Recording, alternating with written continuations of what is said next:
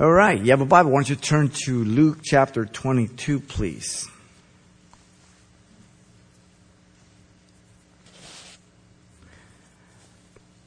Luke chapter 22. Jesus has been teaching in the temple. He's been bombarded with questions. No one can stand against him. But the plot is thick. They want to get rid of him. So Jesus now is a few days away from the cross, ready to die for the sins of the world. And as chapter 22 begins, it is approaching the Passover. As you know, every male Jew over the age of 20 in the Old Testament had to present themselves 3 times a year: a Passover, Feast of Pentecost, and Yom Kippur. So the Feast of Tabernacles really from the 15th to the 22nd, but that included the 10th, Yom Kippur. A lot of these feasts were lumped together. But in chapter 22 here, now verse 1 through 6, you have the plot to kill Jesus. The minute he began his ministry. It's about 3.5 years. And the parallel passages here, you can go to Matthew 26, 1 through 5, Mark 14, 1 and 2. And the synoptics, again, give us little details here and there from different aspects of it. And so we're able to get a full picture on different aspects of it. But in verse 1 it says, "Now the feast of unleavened bread drew near, which is called the Passover. And the chief priests and the scribes sought how they might kill him, for they feared the people." The time and plan to kill Jesus has come now to a head. The first 6 verses here of this chapter really end the section that began in chapter 20. And it goes all the way to here. Again, sometimes the divisions or chapter divisions, they're just a little bit off. But most of them are pretty good. But this marks the end of it at the end of verse 6. And the Feast of Passover, as you know, is joined with the unleavened feast. You have the 14th day of April for the Passover. And then from the 15th to the 22nd, you have, or to the 21st, really, you have unleavened bread. And these two are run together, and they're usually commonly made reference to as one, but they're two. In unleavened feast, the parents would remove all the leaven from the house, kind of like, a little game they played, and they would leave a little leaven, and they would search all out. Then they would find it and take it out of the house, and the children would ask, "What is the meaning of this?" And they would take them back to the Exodus and give them the whole story of the Exodus and everything, and their history, and how God delivered them and everything. Matthew and Mark tell us that it was 2 days before the Passover in Matthew 26:2 and Mark 14:1. Now, the religious rulers, they feared the people in verse 2. This was one of their main problems. The Proverbs 29:25 says, "The fear of man brings a snare, but whoever trusts the Lord shall be safe." When we're in the world and we don't know Jesus Christ, then we're moved by many different things. Fear is a very strong incentive. There's greed, there's lust, there's all kinds of different reasons why we do the things we do. But here the failure of these religious men, who they were representing God and had lost the fear of God, is that they feared the men around them more than God. And yet men can only see some things, and even though some of the things that they see, they can't be sure if they're real or not.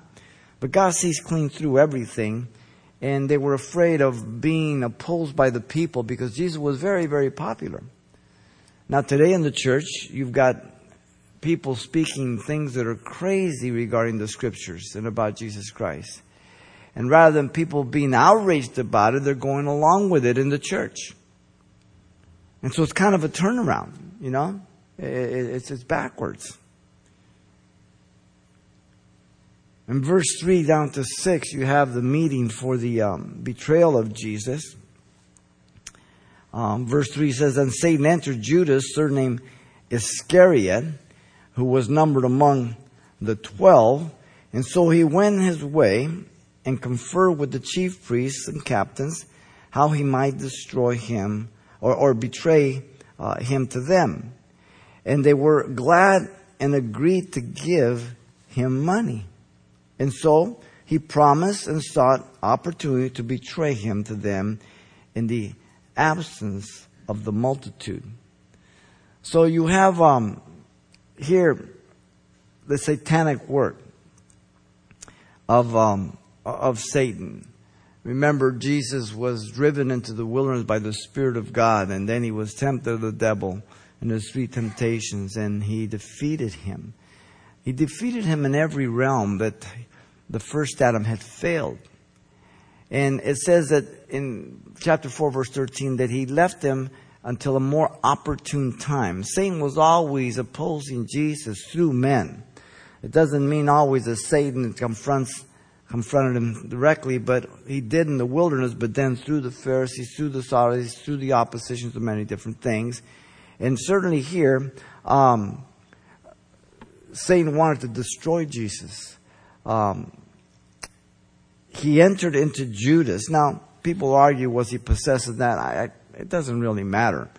It doesn't clearly teach any of that to an extent. But supper being ended, we're told in John 12:2, the devil having already put into his heart of Judas Iscariot, Simon now betrayed him.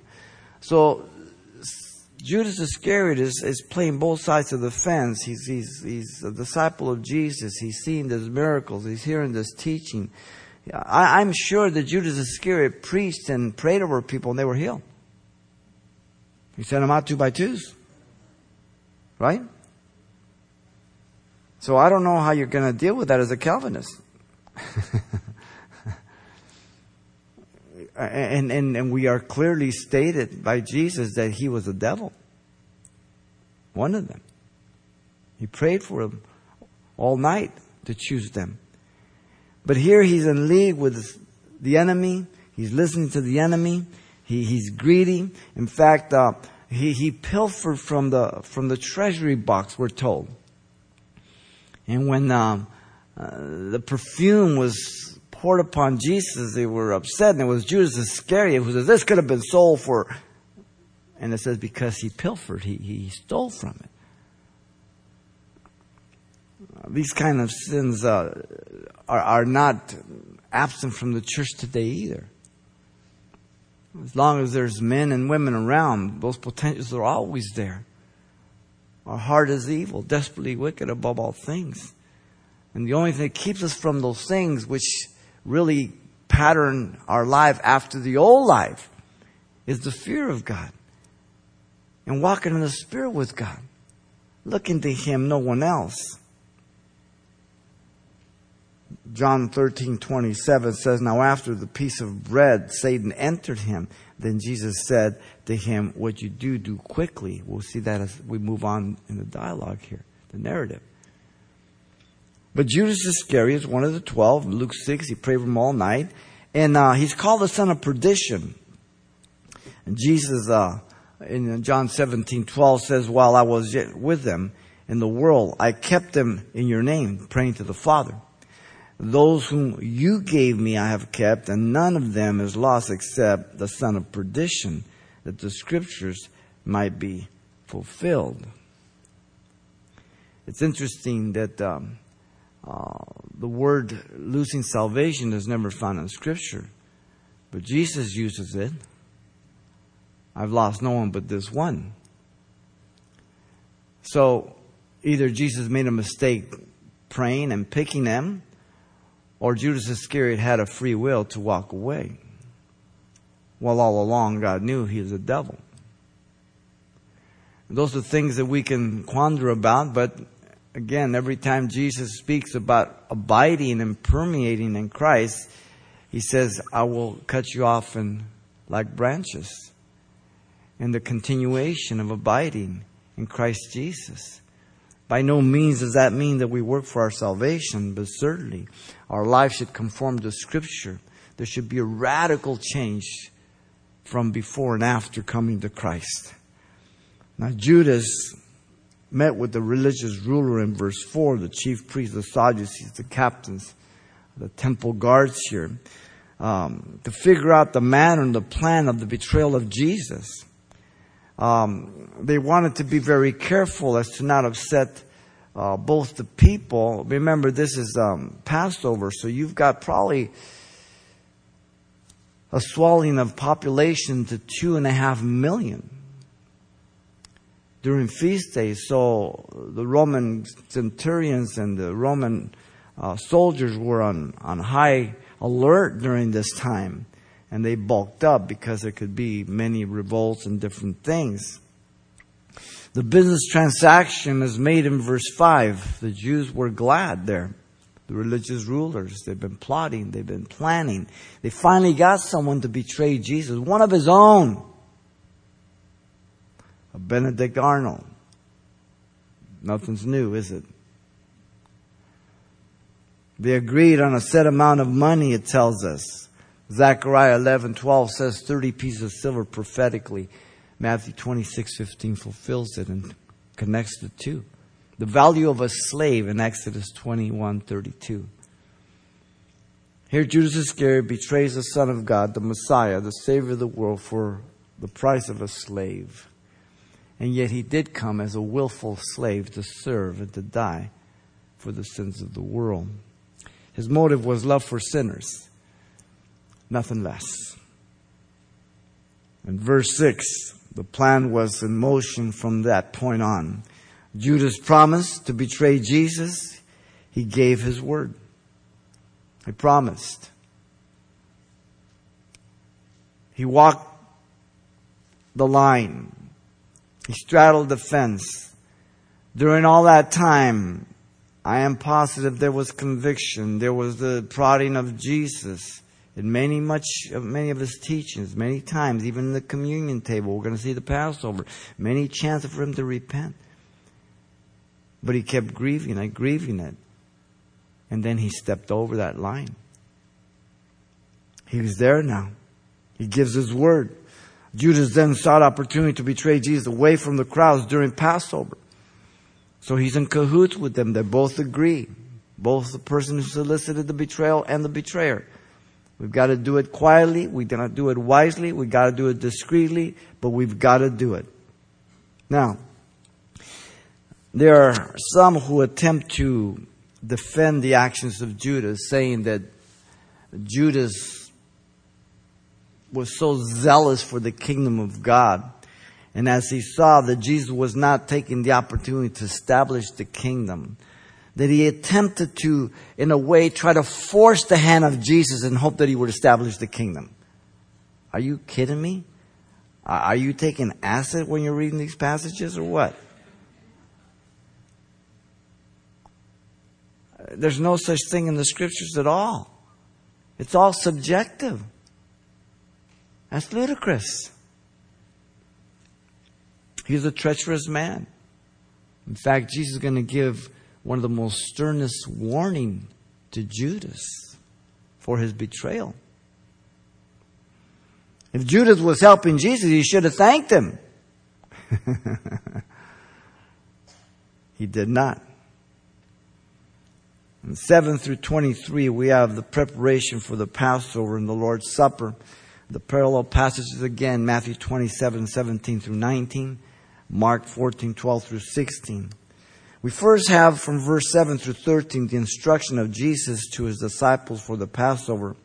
At this point, Matthew and Mark record the anointing of Jesus by the woman at the house of Simon the leopard. Here verse 7 says, Then came the day of unleavened bread, when the Passover must be killed. And he sent Peter and John, saying, Go and prepare the Passover for us, that we may eat. So they said to him, Where do you want us to prepare? And he said to them, Behold, when you have entered the city, a man will meet you carrying a pitcher of water. Follow him into the house which he enters.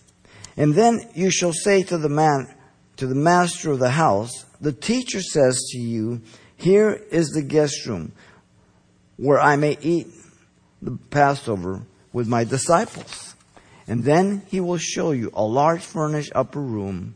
There make ready. And so they went, and they found it just as he had said to them, and they prepared the Passover. Now, the Passover lamb was killed that night. In Mark 14:2, he says, now the first day of unleavened bread, when they kill the Passover lamb, his disciples said to him, where do you want us to go and prepare that you may eat the Passover? So again, as we read the three synoptics, we get the fuller picture of what goes on.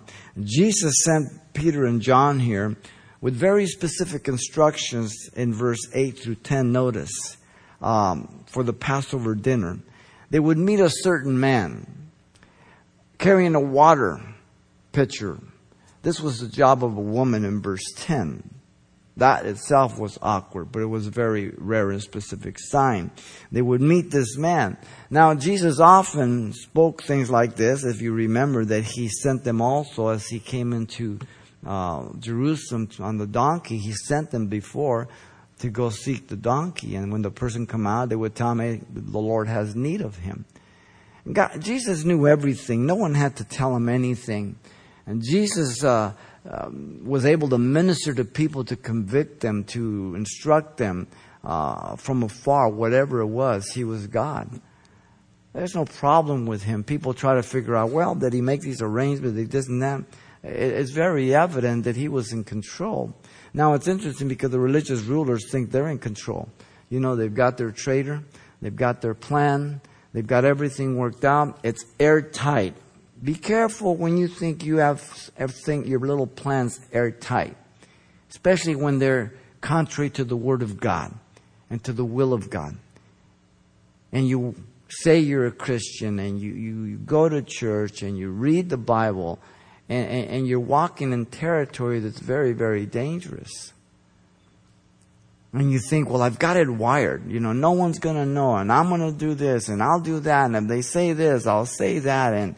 And you'll end up like Judas Iscariot, hanging yourself. God will give you rope, either to swing across the chasm of life and to walk with Him, or to hang yourself. One of the two. It will be your own doing, not God's. In 11 through 13, Jesus told them what to tell the man. They were to ask for the room, verse 11. They would then be shown the large room furnished with all the furnishings. And then they would go and get it ready. Verse 12. And so they found it in verse 13, just as Jesus had said. And they did exactly as Jesus asked of them. Now, Judas Iscariot is not here with them at the time. He didn't know. Now, he knew of the place of Gethsemane, as we saw this morning. Jesus was going to celebrate the Passover undisturbed. He was going to demonstrate and interpret the fulfillment of it. He was going to share some important things as last instruction to the disciples. And so, everything is prepared. Everything is set. And yet, in the heart of Jesus, it's the apostles that He has in mind. He knows of the difficulty, and we'll get this as we move on a little bit more as He gets to the Garden of Gethsemane. In verse 14 down to 23, now we have the celebration of the Passover. In 14 to 18, we have the Passover supper here. 14 says, and when the hour had come, He sat down, and the 12 apostles with Him. And then He said to them, with fervent desire have I desired to eat this Passover with you before I suffer. He had longed to partake with them. For I say to you, I will no longer eat of it until it is fulfilled in the kingdom of God. And then he took the cup and he gave thanks and he said, take this and divide it among yourselves. For I say to you, I will not drink of the fruit of the vine until the kingdom of God comes. All 12 were present, including Judas Iscariot. We read this through the Gospels. There must have been such a heavy conviction, or just the opposite, nothing at all. Sometimes men have done things in history that as we look back upon them and they do documentaries on them or they do movies on them and they are portrayed, if they're portrayed accurate, sometimes as you sit in the audience you say, how could this guy do things like that? Well, it didn't happen overnight. It was one thing after another, one step after another. It was the callousing of the conscience. It was the grieving of all checkpoints, of all warnings. To the point where the heart and the consciousness of man is just like totally gone, abandoned. I think perhaps this was the case with Judas Iscariot. Notice in 15, Jesus expressed his longing to celebrate the Passover. This is unique of Luke, emphasizing this Passover, which has really marked the fulfillment of the Passover as taught in the Old Testament. So they would celebrate this for the last time the way of old, but it has a transition to the new, as we'll see. In 16, Jesus revealed to them he would not eat of it until the kingdom would be established. Now remember, they have in mind the kingdom is going to be established. He's already demonstrated and told them no. But they, so he here tells them again. There's going to be a long interval. They don't grasp it. In 17, Jesus took the cup, blessed it, gave it to them to drink, just as they had practiced before and celebrated before, for many times. And Jesus revealed to them he would not drink of it again until the kingdom age. Verse 18, he says it again. In 19 to 20, you have the institution of the new meaning of the Passover here. In 19 it says, and he took the bread and gave thanks and broke it and gave it to them, saying, this is my body which is broken for you. Do this in remembrance of me. Likewise, he also took the cup after supper, saying, this cup is the new covenant in my blood, which is shed for you. And so in 19, Jesus blessed the bread, he broke it, clearly indicating here it was his body given for them to be done in remembrance of him. Now, those that try to teach that the body of Christ in communion literally becomes the physical body of Jesus, called transubstantiation, that's the practice and dogma of the Catholic Church, is absolutely scriptural. For when Jesus is saying and doing this, he is present with them in body. He says, do this in remembrance of me. So once again, it's reading into the text subjectively, in a religious manner or in a freelance manner, but not anywhere in the context would you ever get this from the scriptures. And then Jesus in 20 took the cup after supper, identifying it as the new covenant in his blood shed for them. He's declaring his death clearly to them. He has been telling them about his death and resurrection together from the confession of Caesarea Philippi on down 6 months prior. But again, their mentality is the kingdom's coming. The present age in the Jew was horrible, under Rome right now. The age to come, Messiah's going to knock off Rome. He's going to set up the kingdom. That's why James and John asked him for the right and left hand. They wanted to be the top dogs when they got to Jerusalem. Set up the kingdom. Man, we're going to be Jesus number 1, you 2, me 3. Interesting. And so the new covenant spoken by Jeremiah in Jeremiah 31:31. Now this is yet to be fulfilled for Israel. God will give them a new heart also, but it will be at the end of the tribulation, He will deal with them in the middle when they will see they're betrayed by the Messiah, by the Antichrist, which passes himself as Messiah. When the abomination of desolation spoken by Daniel the prophet takes place, as the Antichrist sets himself up in the temple, declares himself God. Matthew 24:15 and 2 Thessalonians chapter 2. And they flee to the wilderness, which we believe will be over in Jordan, in the city of Petra. Whether it's there or anywhere else, doesn't matter. God will protect her for the last 3.5 years, and they will call upon the name of the Lord, and then God will deal with the remnant, and they will call upon their Messiah. Blindness in part has happened to Israel until the fullness of the Gentile comes in, Paul says in Romans 11:25. And so, here again, he clearly shares with them the new covenant, the aspect of his plans, which were not according to them. They had their agenda. They had their mind set up. But Jesus was very patient with them, as he is with us. And he continues to instruct them. Paul the Apostle spoke about the communion table in 1 Corinthians 11:17-32. And he rebuked them for partaking in a wrong manner, eating too much and drinking too much, and some of them were sick and some had died.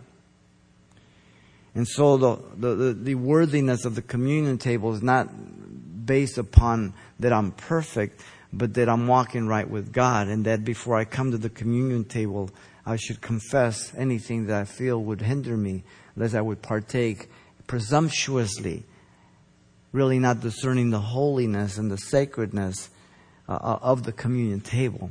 And that's what he's talking about. When we get to verse 21 down to 23, we have the announcement of Jesus about his betrayal now. He says, "But behold, the hand of my betrayer is with me on the table. And truly the Son of Man goes as it has been determined, but woe to that man by whom he is betrayed." Then they began to question among themselves which of them it was who should do this thing. Amazing. In 21, his betrayer was sitting with him at the table. Now, every one of you seem to be sitting clothed in the same, very calm, very attentive, very peaceful.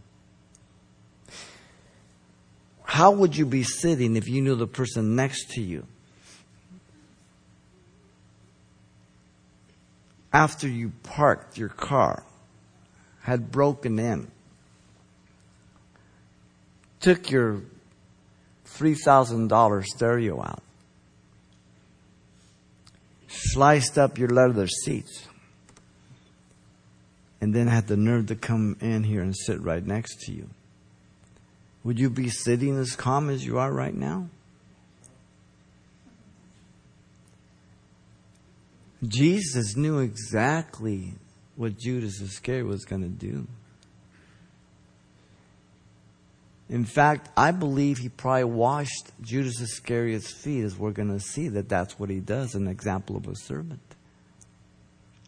And you look at the Gospels, you put all three of them together, and you count the number of checks that Jesus gave to Judas Iscariot, opportunities to turn. You say, well, that's impossible. It was prophesied he would do it. It was prophesied that someone would betray him, and God knew it would be Judas, but God didn't force Judas to do it. If Judas would have denied that and not yielded to it, then God would have prophesied of someone else who would have yielded. God didn't force him to do it. Very, very important. They were reclining around the U-shaped table, as you know. They didn't sit on chairs with silverware and glasses and napkins. Matthew 26, Mark 14 again confirms all this. John tells us Judas dipped the bread and then left. John 13:27. A twofold prophecy, Ahithophel and Judas, in Psalm 41:9. It says, even my own familiar friend in whom I trusted, who ate my bread, has lifted up his heel against me. Prophetic of Ahithophel, betrayal and treachery to David. Short term, long term, Judas for Messiah. The stern warning to Judas is given in 22. Jesus declared that his betrayal was prophetic and would take place, and truly the Son of Man goes as it has been determined. But the prophecy only reveals the fact of the betrayal, but not that Judas was predetermined by God's doing to betray Jesus. Otherwise, God would be responsible for the betrayal of his own Son by forcing Judas to be the betrayer and really violating his will. And if he judged him for that, then God would be unjust.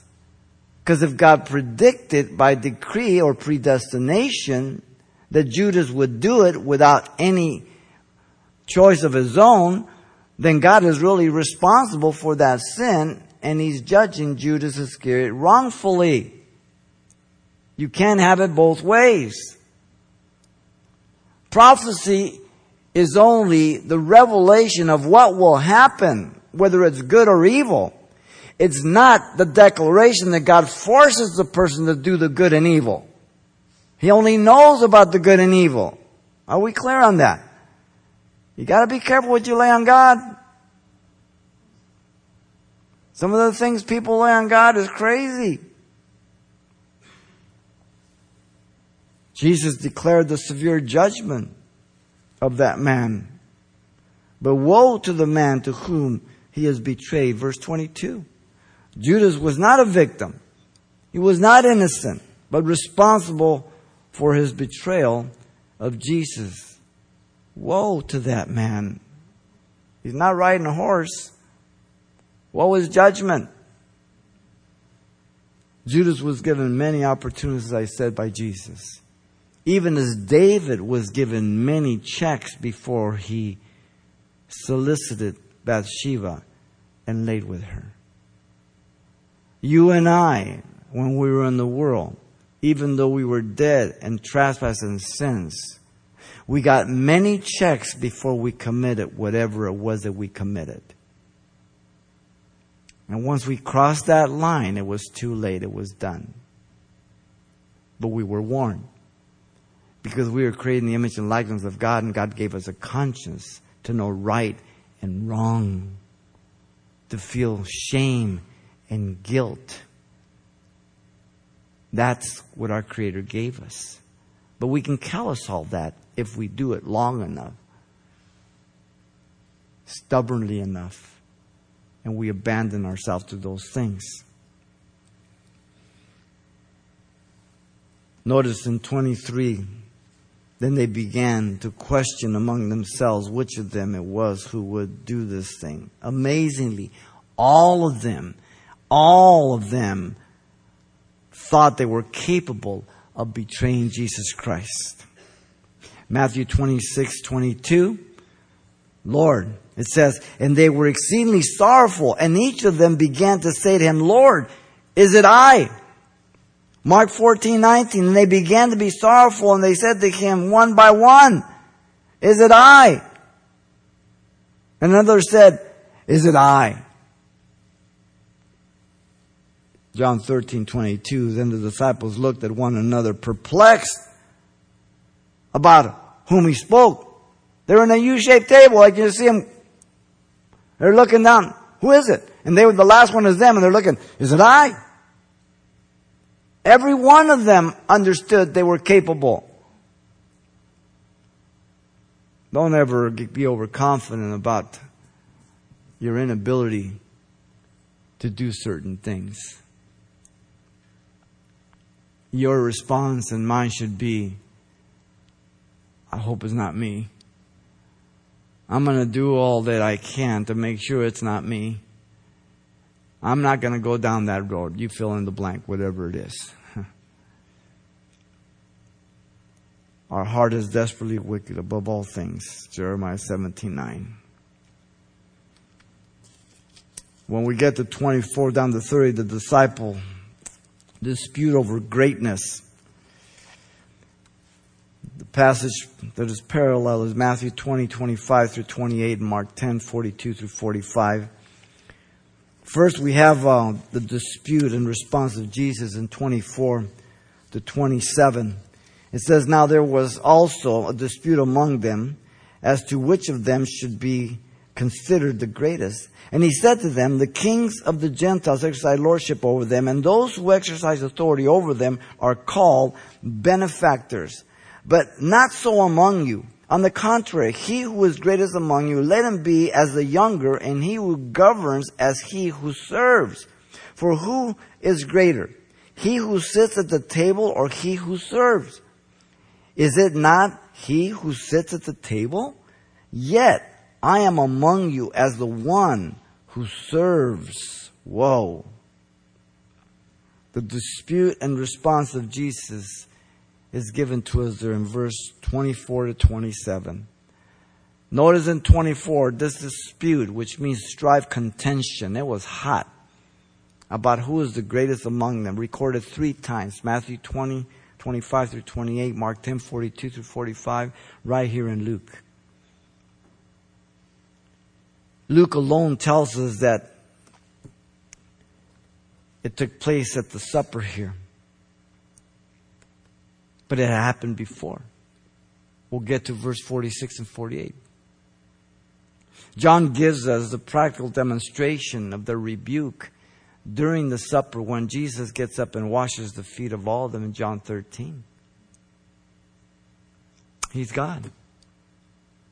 He emptied himself of his glory, took on the form of a servant, even obedient to the death of the cross. And here he is. What's he doing? He says, let me show you who's great. Let me show you how you become great by serving others. Washing feet was the responsibility of the lowest of slaves of the house. When you came into a house, the lowest slave would wash your feet. If the master or the owner had no servants, the master, the owner himself would wash your feet. It was the lowliest job. Notice 25, Jesus pointed out the worldly model of leadership. Lording over people, exercising. We've all had an opportunity to work in the world, being a non-believer. And you know, people that get into power positions and they get promoted. And they are friends with the boss or whatever. Boy, they just run all over the place, don't they? It's amazing. In 26, Jesus rebuked them. They were to be models of servanthood to others. But not so among you. What a rebuke. On the contrary, who is the greatest among you? Let him be as the younger. He who governs as he who serves. In 27, Jesus makes himself the ultimate example of this. He was greater than any of them. He was sitting at the table, yet here he is now serving among them, and had been so. Amazing. And so it is for us, ladies and gentlemen. No matter how old you are in the Lord, no matter how much God has used you, you should be the greatest servant of all. You should be there for others. You should be in the background as well as I. Not calling attention to ourselves, but just doing whatever God directs us. And when God does something and people try to point to you, say, you know what, the Lord's good. He does incredible things, doesn't he? And just move on. Don't believe the press too much, or you'll get carried away. 28 down to 30, you have the apostles that would be rewarded for their service. Even in the midst of rebuke, he gives them some good news here. In 28, he says, "But you are those who have continued with me in my trial. And I bestow upon you a kingdom, just as my Father bestowed one upon me, that you may eat and drink at my table in my kingdom and sit on thrones judging the 12 tribes of Israel. So they had continued with him through his trial. The word continue means to stay or to remain permanently. They had been with Jesus for those 3.5 years. They had left all. In 29, they would be given a kingdom as the Father had given to Jesus a kingdom, a high privilege. What an honor. In 30, they would sit at his table, again in the kingdom, on 12 thrones, judging the 12 tribes of Israel. Matthew 19:28 gives you that parallel passage. And so in spite of their carnality, of their wanting to be served, Jesus reminds them that nothing goes unnoticed by God. No one will ever get a short change or a raw deal in judgment or in reward or the lack thereof. He knows the motive of the heart. He knows everything. In 31 down to 38, you have the prediction of Peter's denial and as well as persecution. This is unique of Luke. In 31 to 34, you have the words of Jesus to Peter. He says, and the Lord said, Simon, Simon. Now when Jesus says Simon, pay attention. When he says Simon, Simon twice, or John, John, or Lily, Lily, or whatever, then he says, pay real close attention here. Satan has asked for you that he may sift you as wheat. But I have prayed for you that your faith should not fail. And when you have returned to me, strengthen your brethren. But he said to him, Lord, I am ready to go with you, both to prison and to death. Then he said, I tell you, Peter, the rooster shall not crow this day before you will deny me 3 times that you know me.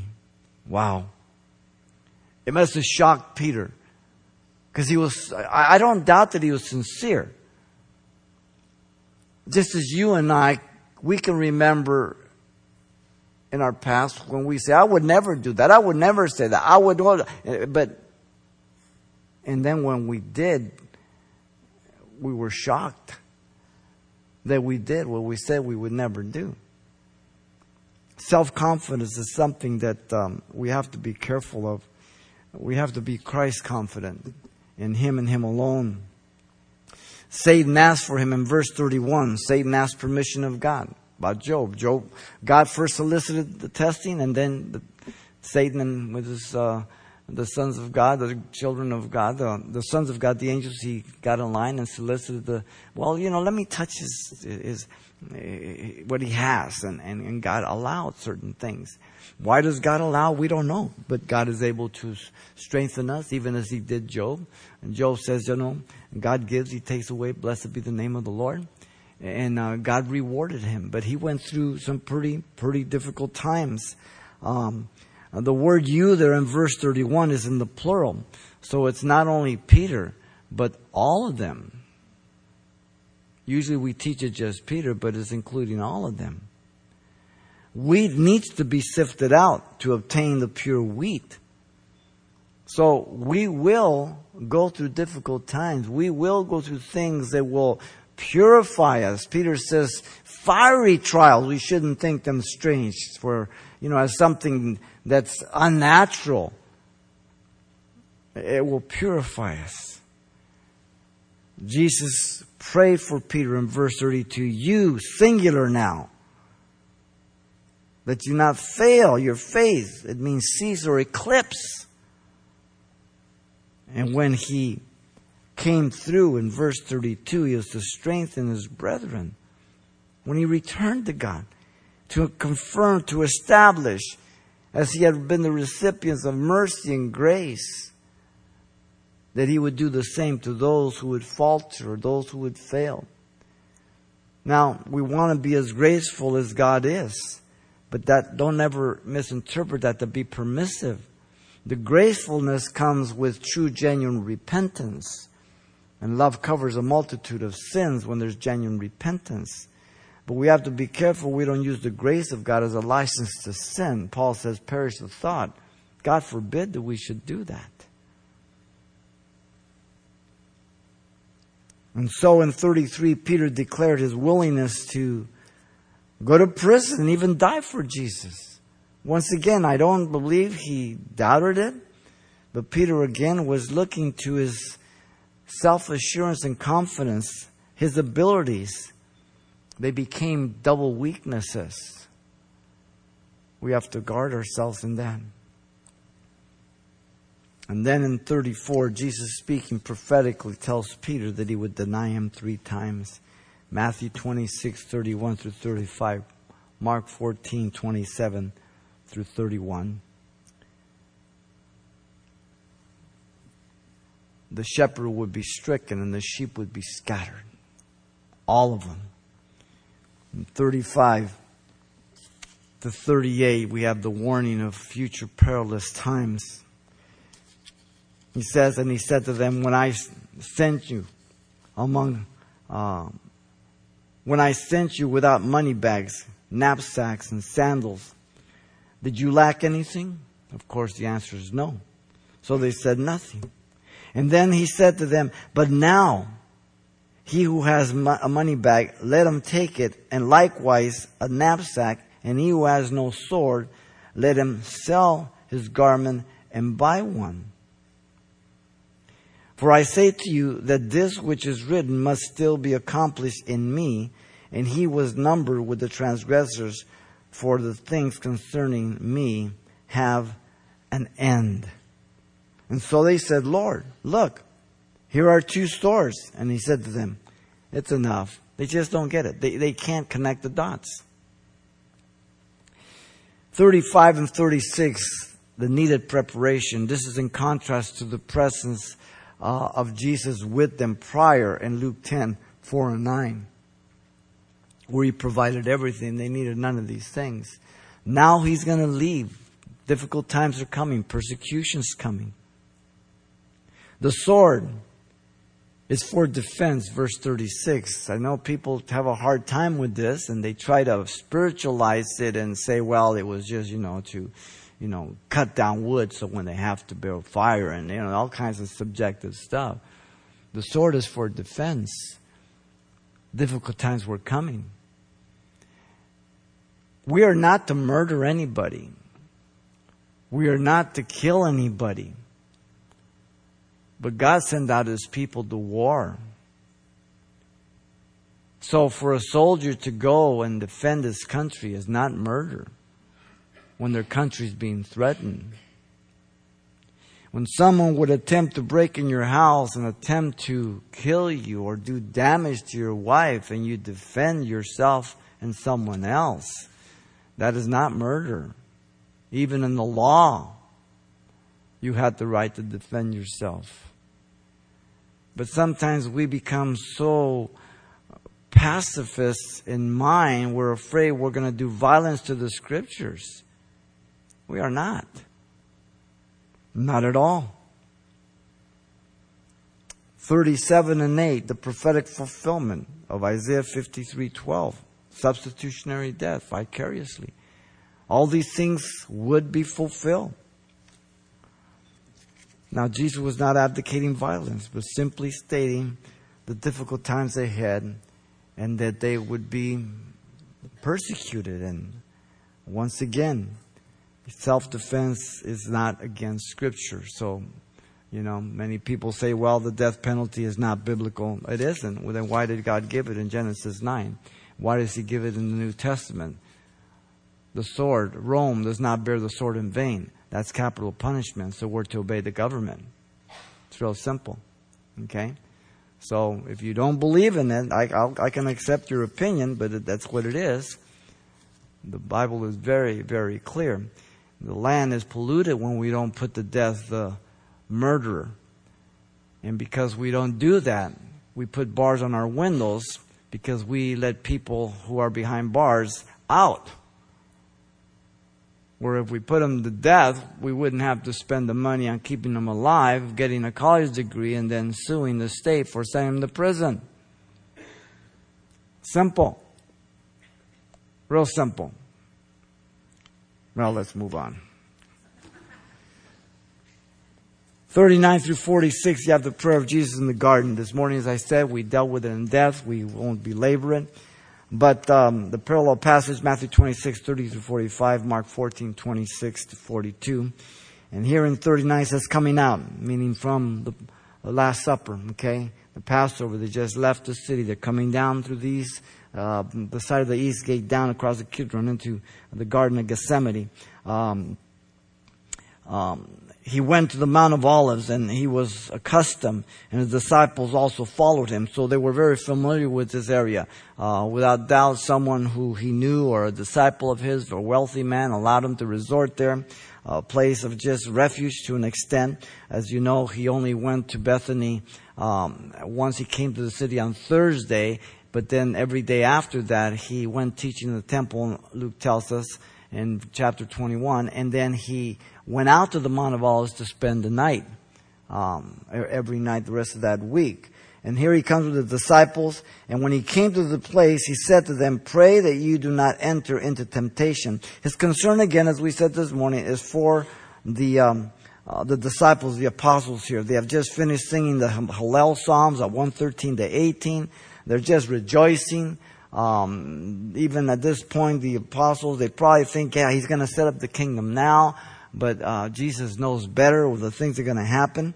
And when he came to the place, verse 40, he said to them, "Pray that you may not enter temptation." And he was withdrawn from them about a stone's throw, and he knelt down and prayed. Again, the parallel passages of Matthew 26 and Mark 14 revealed to us that he went from his knees to his face on the ground to being totally prostrated. The intensity of this agony that's going on. Saying to the Father, "If it is your will, take this cup away from me. Nevertheless, not my will, but yours be done." So here once again, in 42, Jesus is praying for the will of the Father. He's asking if there's any other way for man to be saved without me going to the cross. What he feared was the wrath of God, not the death on the cross or that Satan might kill him before the cross. That's subjective. It's not we're in here. But that he would be separated from the Father for the first time. He would literally die physically. He would be the sin offering on your behalf and mine. And there would be a separation, a violation of his person in such a way that you and I can never understand on this side of heaven. My God, why hast thou forsaken me? Psalm 22:1. If you go down 2 or 3 verses, because you are holy, and Jesus became sin for us. So there was a chasm, a separation. And that's why the book of Hebrews in chapter 12, verse 3 says that for the joy that was set before him, he endured the cross, despising the shame, and he went to sit at the right hand of the Father. What was the joy? The joy he was going to be reunited with the Father. That was his joy. You ever been gone from your son, your daughter, your wife, your husband for a while, and the joy when you're united? Yes. Saying, "Father, if it's your will, let this cup pass from me." The wrath of God was poured on him. In 43, then the angel appeared to him from heaven to strengthen him. Luke is unique in this. No one else tells us about this. An angel. Jesus was made lower than the angels, Hebrews 2:9 tells us.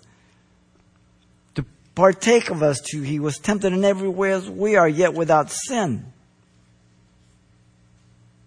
And he strengthened. Can you imagine this angel? He knew who Jesus was. He was up in heaven with him. And now he sees him in this situation. He sees the agony. He sees the torment he's in. He sees the pleading. He hears it. And he's been sent by the Father to strengthen the second person of the Godhead as he's become the last Adam. The Lamb of God. And being in agony, he prayed more earnestly, more intently. And the sweat became like great drops of blood falling down to the ground. This is the medical term. Luke is a physician. Where there's such pressure, such agony, that the blood comes through the pores and then mingles with sweat. And it doesn't just stain the forehead and the skin, but they drop to the ground. Blood clots, literally, thrombosis.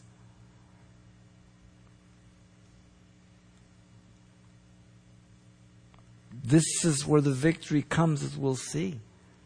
Not at the cross, but in the garden. You remember in the garden back in Genesis, Satan was there?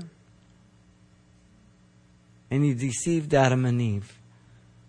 Satan was present here, guaranteed. The agony, the warfare. But Jesus is fighting with spiritual warfare, spiritual weapons. Depending on prayer, seeking the Lord, His Father. And then in 45, there's a relief. It's been settled. It's been resolved. He arose up from prayer as He had come to His disciples, and He found them asleep from sorrow. And then He said to them, "Why do you sleep? Rise and pray, lest you enter into temptation." Matthew and Mark again give us the parallel passages of the different expressions, and they didn't know how to answer Him, and they were sorrowful. That's why they slept. Luke is the only one that tells us that. They were just kind of bummed out with the way things were going. They were expecting so much more when they got to Jerusalem. And 47 down to 53, you have the betrayal and the arrest of Jesus. And while He was still speaking, behold, a multitude, and he who was called Judas, one of the 12, went before them and drew near Jesus and kissed Him. The word kiss is repeatedly. He betrays Him with a kiss, and Jesus will make mention of this. But Jesus said to them, "Judas, are you betraying the Son of Man?" That's the term of Messiahship. As He became man, with a kiss repeatedly. This was the signal for them to come and take hold of Him. And when those around Him saw what was going on and happening, they said to Him, "Lord, shall we strike with the sword?" Peter, verse 49 here. And one of them struck the servant of the high priest and cut off his right ear. Malchus is his name. John 18:10 tells us that. Verse 50. Now can you imagine as Jesus takes that guy's ear and just slaps it back on?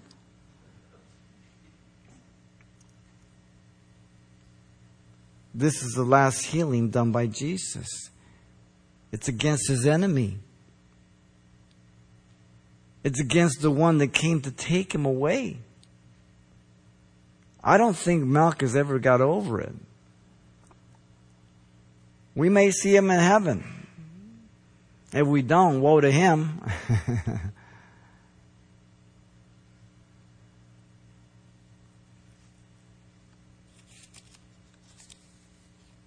52 says, "Then Jesus said to the chief priests, captain of the temple, and the elders who had come to Him, 'Have you come out against a robber and swords and clubs?'" In other words, He had been with them every day. They could have taken Him any time. But they chose not to. "When I was with you daily in the temple, you did not try to seize me, but this is your hour and the power of darkness." God allowed this opportunity for Satan and for these men who yielded to Satan. Their hour for a set time, but there would be joy 3 days afterwards. There would be victory in a tangible way. Right now, the victory will be accomplished at the garden, but in the resurrection, it would be confirmed completely. In 54, it says, "Having arrested Him, they led Him and brought Him to the high priest's house, but Peter followed at a distance." Now, as you put all three Gospels together, and even John gives some supplementary material, there were 3 different trials for Jesus. The high priest, Caiaphas' house, Annas, Caiaphas' house, and then the Sanhedrin. They were all illegal. They were at night. They had passed judgment on Him without having 24-hour period. Everything about it was completely wrong. Here Peter now is following at a distance. It's always dangerous when we follow Jesus Christ at a distance. You want to stay as close as you can with Jesus.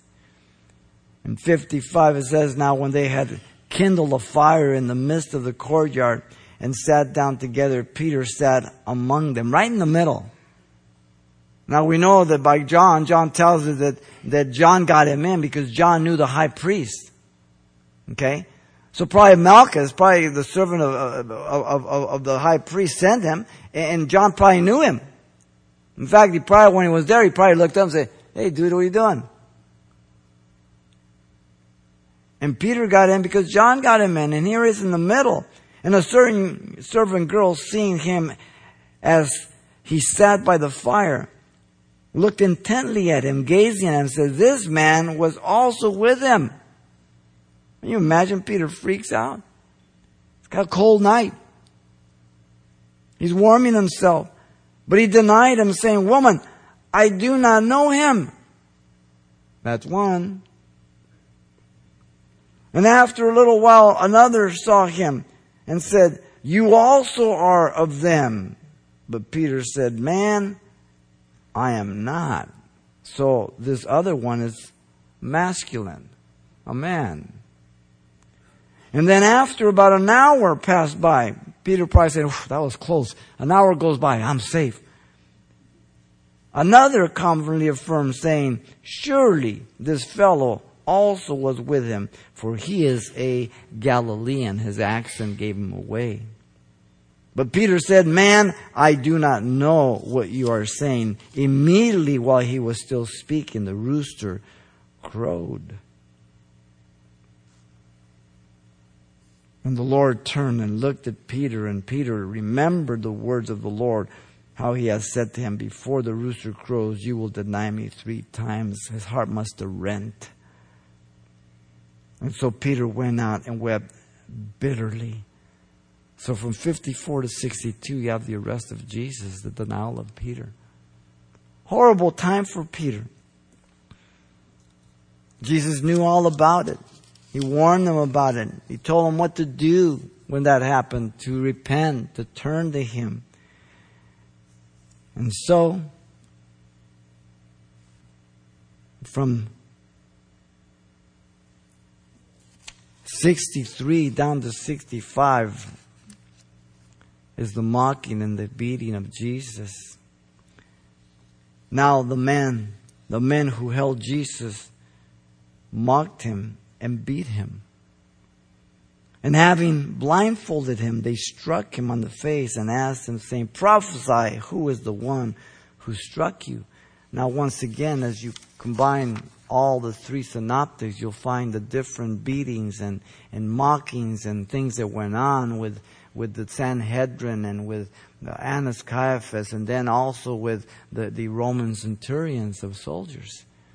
By the time they brought Jesus forth, Isaiah 53 tells us He was not recognized as a man when they got through with Him. And many other things they blasphemingly spoke against Him because He's God, He's the Messiah. And they're saying, "No, you're not." And they physically abused Him and beat Him, verbally abused Him. As soon as it was day, the elders of the people, both chief priests and scribes, came together and led Him to their council, the Sanhedrin. "If you are the Christ," the title of Messiah, "tell us." But He said to them, "If I tell you, you will by no means believe me. If I tell you, you'll call me a liar. And if I also ask you, you will by no means answer me or let me go." What does He mean? In other words, if you're asking me, verse 67, "Are you the Christ?" after what they interpret Him to be, it would be no. Let me explain, but you'll call me a liar anyway. 68, "If I also ask you, you will by no means answer me or let me go." So if I try to clarify what Messiah I am, the kind of Messiah that was prophesied, a suffering Messiah first, you won't accept it. You're looking for a conquering Messiah. Either way, you're not going to believe me. Wow. "Hereafter the Son of Man will sit on the right hand of the power of God." Oof. What better answer than this? He says, you don't believe who I am? Let me take you to the future. You're going to see me again. You're going to see the Son of Man sitting at the right hand. Wow. Returning.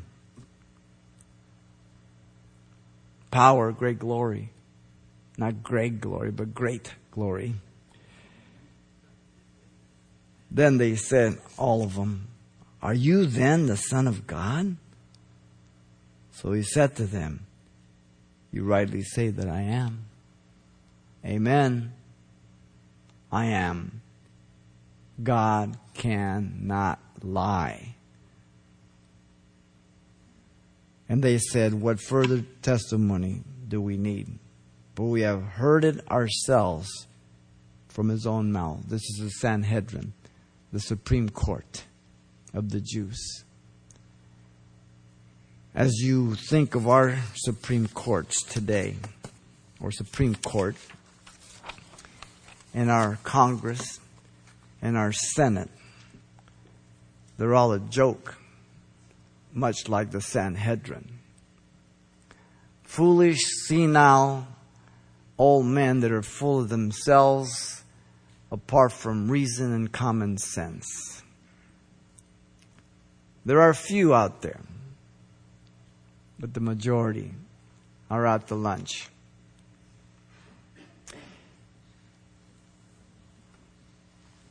All men in authority will stand before Jesus one day. They will bow, but forcibly, for judgment. He gives opportunity now that you might do it willingly. That the grace of God would fall upon you. That He would forgive you of your sins. That He would fill you with His Spirit. That He would give you a new heart. That He would give you a living hope. That He would give you strength for the difficult things of your life. And that you might be just an example and a light and salt to those around you. Like you never have been able to do on your own might. That is the hope for mankind. Nothing less. Father, thank you for your grace and your goodness. We thank you for tonight, for your word, and we pray you continue to deal with us, Lord.